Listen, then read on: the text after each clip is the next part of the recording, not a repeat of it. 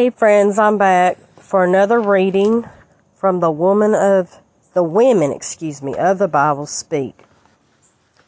We're going to be talking about Leah today. If Rachel was love at first sight for Jacob, Leah was the opposite.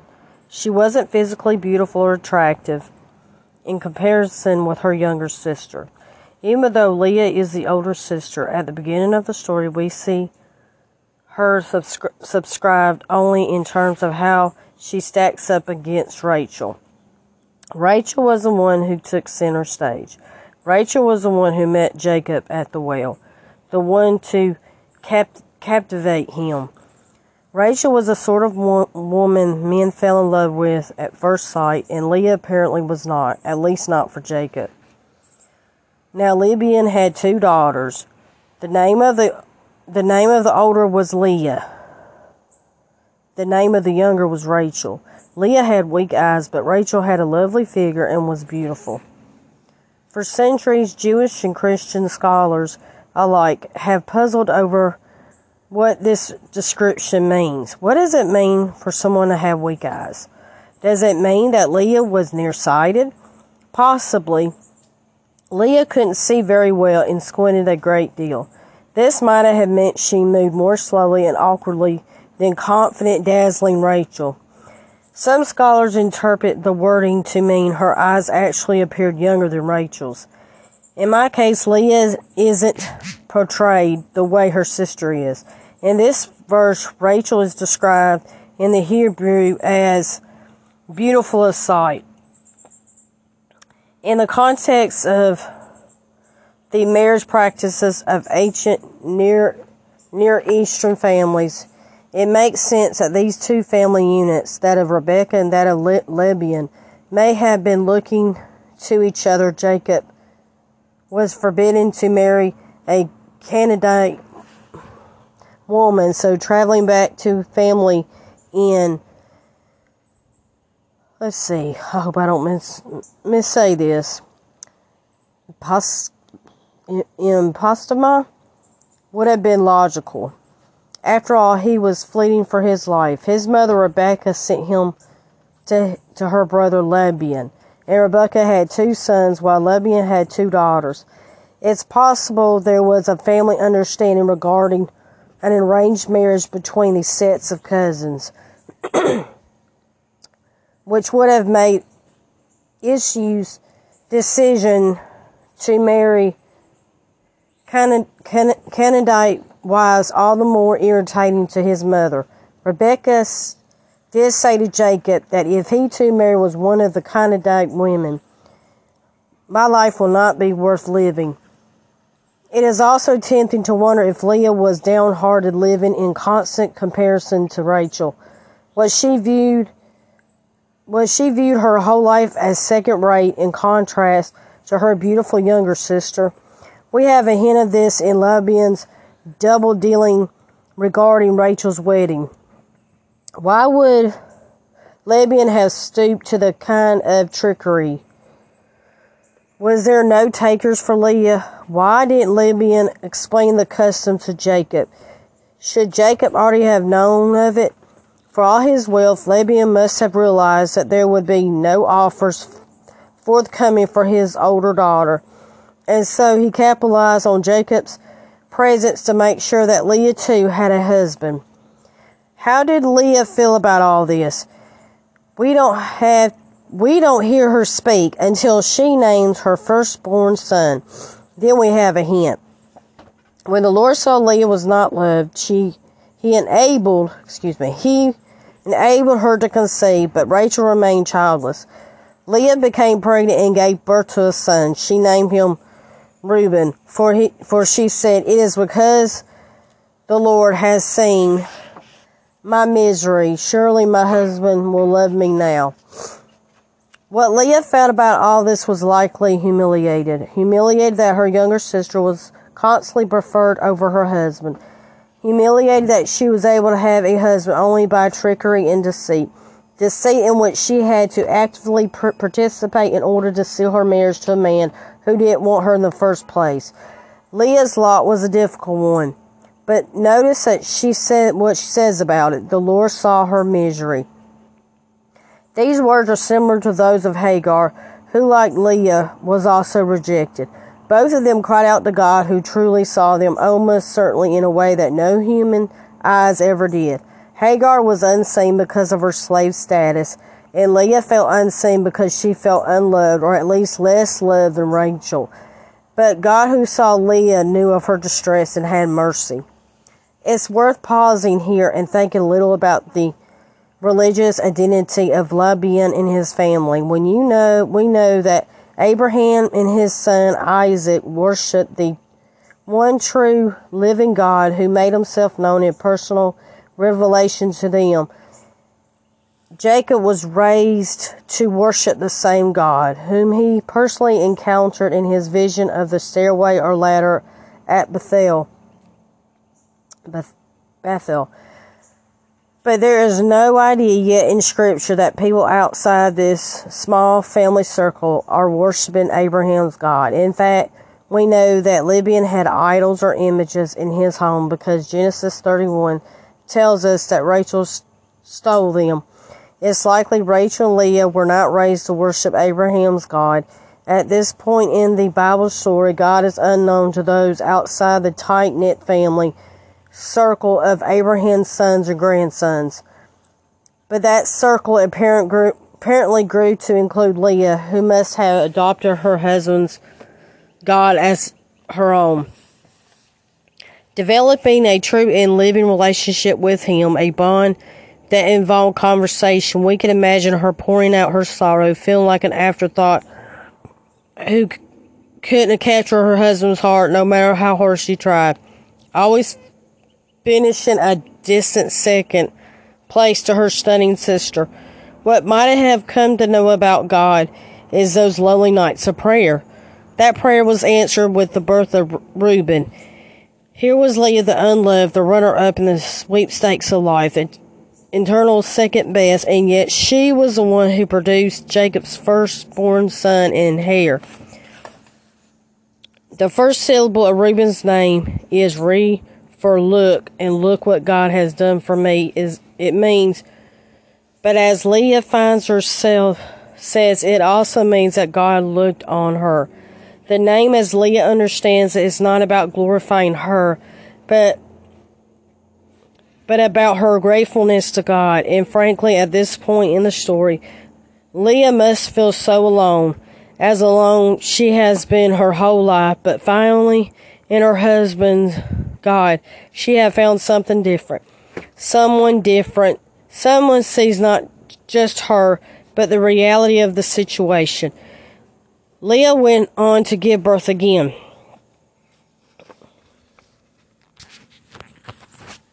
Oh, yeah. Excuse me. Let me see here. Clear my throat here. See if I can take over a little reading here. Help out. All right, where are we at here? Let's see right here. So she conceived again, and when she gave birth to a son, she said, "Because the Lord heard that I am not loved, he gave me this one too." And she named him Simeon. Simeon's name in Hebrew is Shimon. The first part of that name, the root word, means to hear. The God she had come to know and trust had not only seen her, but heard her. She was completely known, and God's blessing to the unloved Leah continued to be poured out abundantly. Leah had 2 more sons. Again she conceived, and when she gave birth to a son, she said, "Now at last my husband will become attached to me, because I have borne him 3 sons." So he was named Levi. She conceived again, and when she gave birth to a son, she said, "This time I will praise the Lord." So she named him Judah. Then she stopped having children. Let's see, that story is located in Genesis 29, in case anyone's interested. All right, Levi's name means attached or joined. And Leah's hope, heartbreaking as it was, that Jacob would come to love her as he loved Rachel, and to be bonded to her. Even though she bore yet another son after Levi, we don't see that it ever vaulted her past her sister in terms of Jacob's affection. And yet Leah found reason to praise God. When her 4th son was born, she gave him an astonishing name. Yehuda, or Judah, meaning praise to Yah. Yah is an ancient name of Abraham's God, less a proper name than an acclamation of love and adoration. She invoked the name of God, whom Jacob had shown her, and she gave thanks to him. For the first time in naming her son, she did not reference the external circumstances of her husband's neglect. Reuben, surely my husband will love me now. Simon, the Lord heard that I am not loved. Levi, now at last my husband will become attached to me. Instead of, in humbling gratitude, she said, this time I will praise the Lord. And she made that choice despite some incredible challenging circumstances. It was clear her husband preferred Rachel to her, and while Rachel was sinking deeper into hatred and resentment of her more fertile sister, this was a highly dysfunctional family. But Leah found a way to focus on blessings God had given her, not the ones he hadn't. Still, she wanted Jacob's love, as her choice of the plaintive name Levi tells us. But she did not let that desire crush her. God remained the center and foundation of her being. God had given her the blessings of 6 healthy sons, an incredible richness in the ancient world. Here in the story of Leah, we see the theme that will appear again and again in Scripture, the story of God's reversal of world's values. Leah, the unloved, became the beloved of God, and her rejection by her husband becomes the occasion of her abundant blessing. Slowly through her journey, we see Leah growing and becoming stronger, surer of herself. In the initial verses of the story, Leah seems to have little to say for herself. Let's be clear, her first words are about her humiliation. She is quiet and retiring, not the kind of person to stand up for herself. But after her sons are born, she is different, and we see that difference unfold gradually. Rachel's plan to conceive through her slave Bilhah was a strategy that Leah eagerly copied. Leah was practical, and she knew a good idea when she saw one. Don't think she wasn't viewing this as a competition, just as Rachel did. As soon as Rachel had successfully attained 2 sons through Bilhah, Leah offered up her servant Zilpah. Imagine the stories we hear from Bilhah and Zilpah's perspective. Again, the names Leah gave these sons tell us a great deal about her spiritual state. Rachel gave Bilhah's children different names denoting victory and judgment, seeing their birth as one more move in her great contest with her sister. But Leah named Zilpah's boys Gad and Asher, names meaning good fortune and blessing, respectively. It is worth pausing to reflect on the names of the children in the Bible. Almost in every instance, the narrative of Genesis, it is the women who do the naming. This can be viewed as a reflection of their spiritual state. Think of Rachel naming her final son, son of pain, or Sarah commemorating her laughter in Isaac's name. Fertility and childbearing were deeply spiritual activities, markers not just of social status, but of one's relationship with God. The naming of children was a kind of statement for mothers, a way in which women told part of the story of their lineage that created God's people. The names that Leah gave her children reflected both her present circumstances and her hopes of their futures.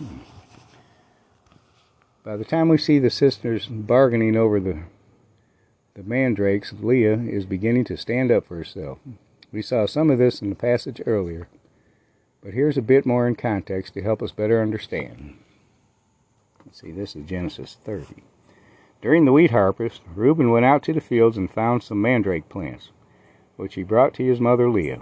Rachel said to Leah, "Please give me some of your son's mandrakes." But she said to her, "Wasn't it enough that you took away my husband? Will you take my son's mandrakes too?" "Very well," Rachel said.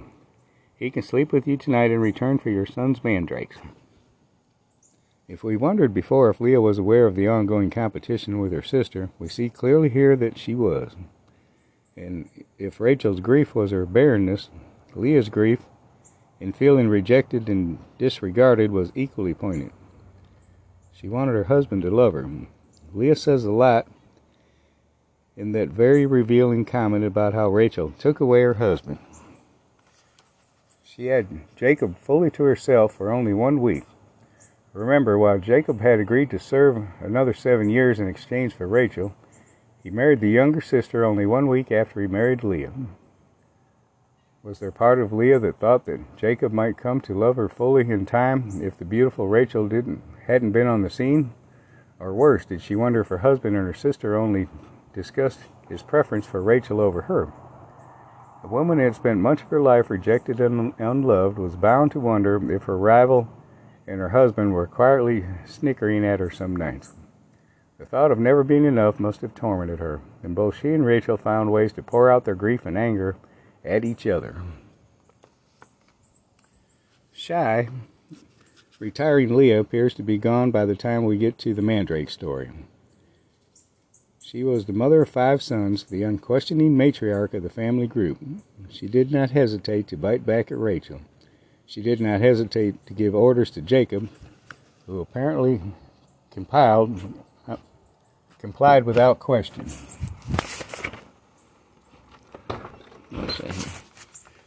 We see her son Reuben's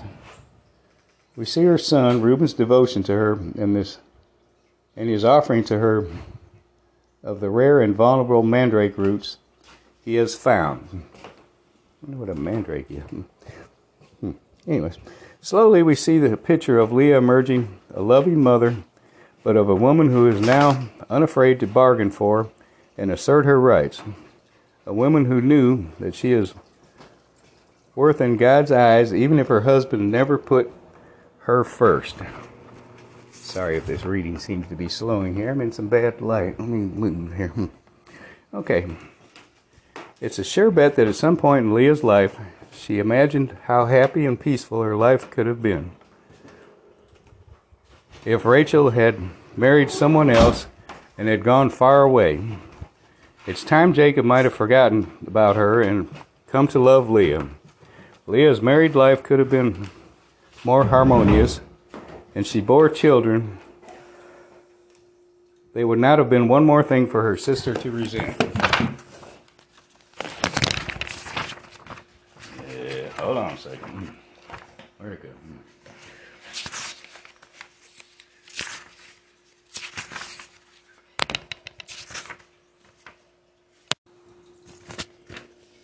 Hey, I'm back. I'm going to finish reading about Leah.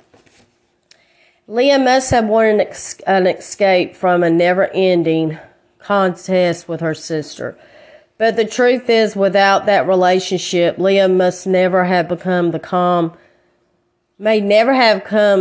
confident woman of God she clearly is by the end of the narrative.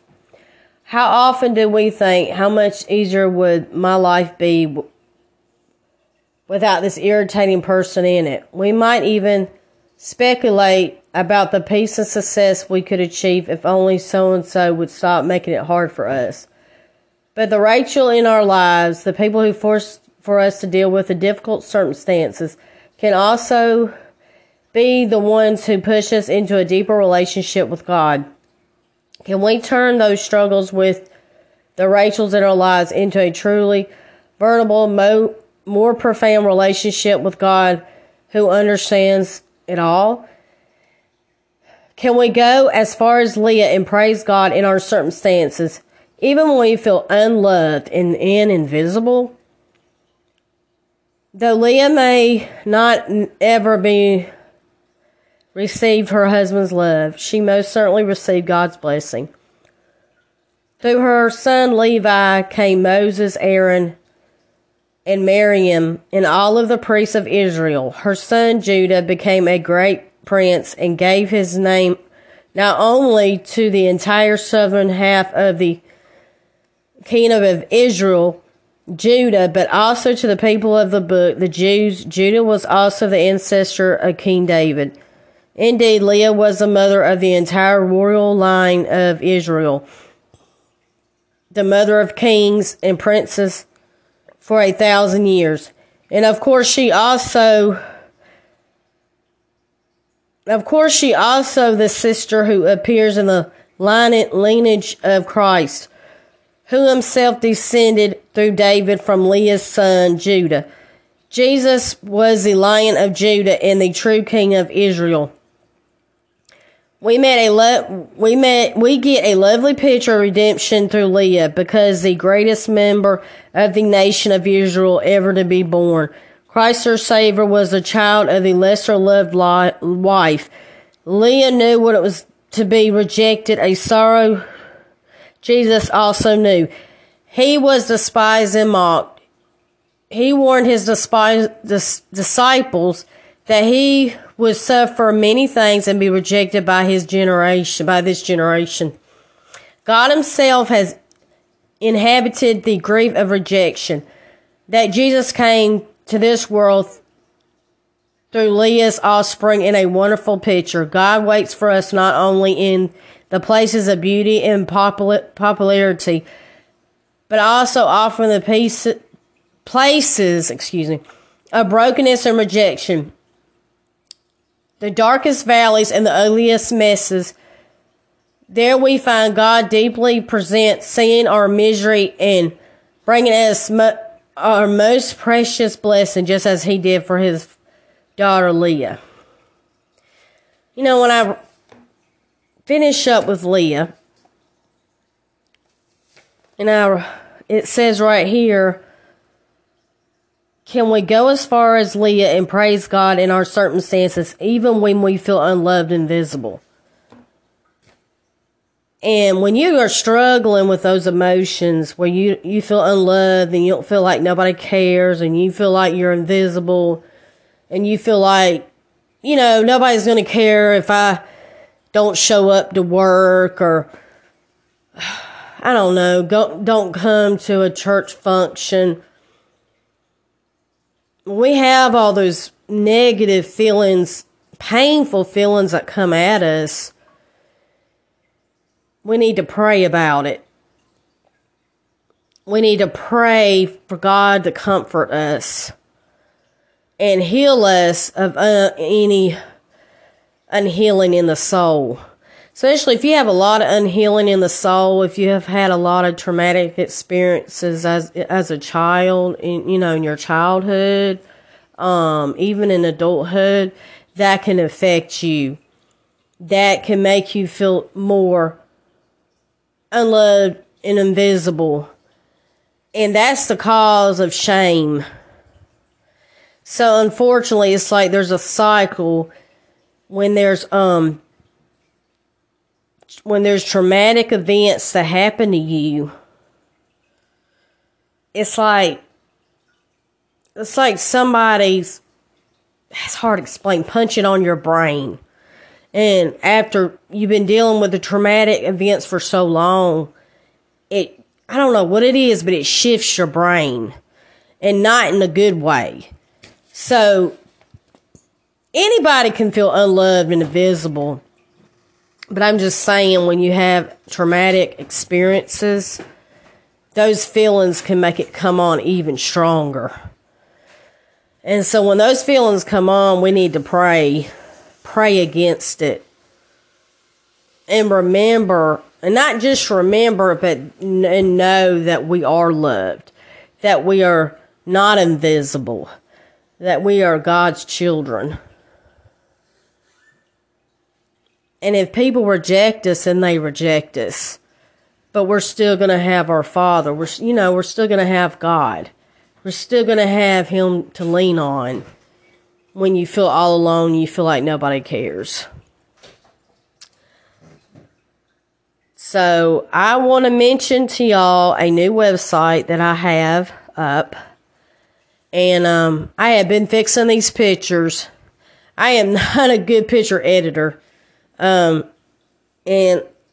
my problem is I'm a perfectionist, so I want it to be perfect. So my website is aqua-waters.com, and it's ocean-based jewelry. It's ocean-based jewelry. And what made me come up with that is because I love jewelry. Even though I don't wear it all the time, but I do like it. And I love the ocean. I love the ocean as far as I can remember because it calms me. And to be honest with you, I should live by the ocean, but I think I live about 4 hours away. So, but but every time I go, I enjoy it. It just soothes my sinuses. I don't know, it just makes me feel better. To hear the waves crashing and, watch the seabirds, watch nature. I mean, I love everything about the ocean. I don't think there's anything, to be honest with you, that I don't like about the ocean. Well, I wouldn't like the hurricanes or nothing. But other than that, because, hurricanes don't come all the time. You know what I mean? That would have been a bad situation. They came all the time. But that would not be a good situation. I'm sorry. I'm starting to ramble. But it's ocean-based jewelry. It has necklaces and bracelets. I don't have a whole lot of jewelry because I'm testing out the website, which I do. I am selling them at the bazaar where I live in downtown Noonan. And if y'all want more information about that, you can message me. But if you can just go on there and just look at the jewelry, see if you like to order, I would really appreciate it. No pressure at all. But I will talk to you later, friends. Thank you for listening.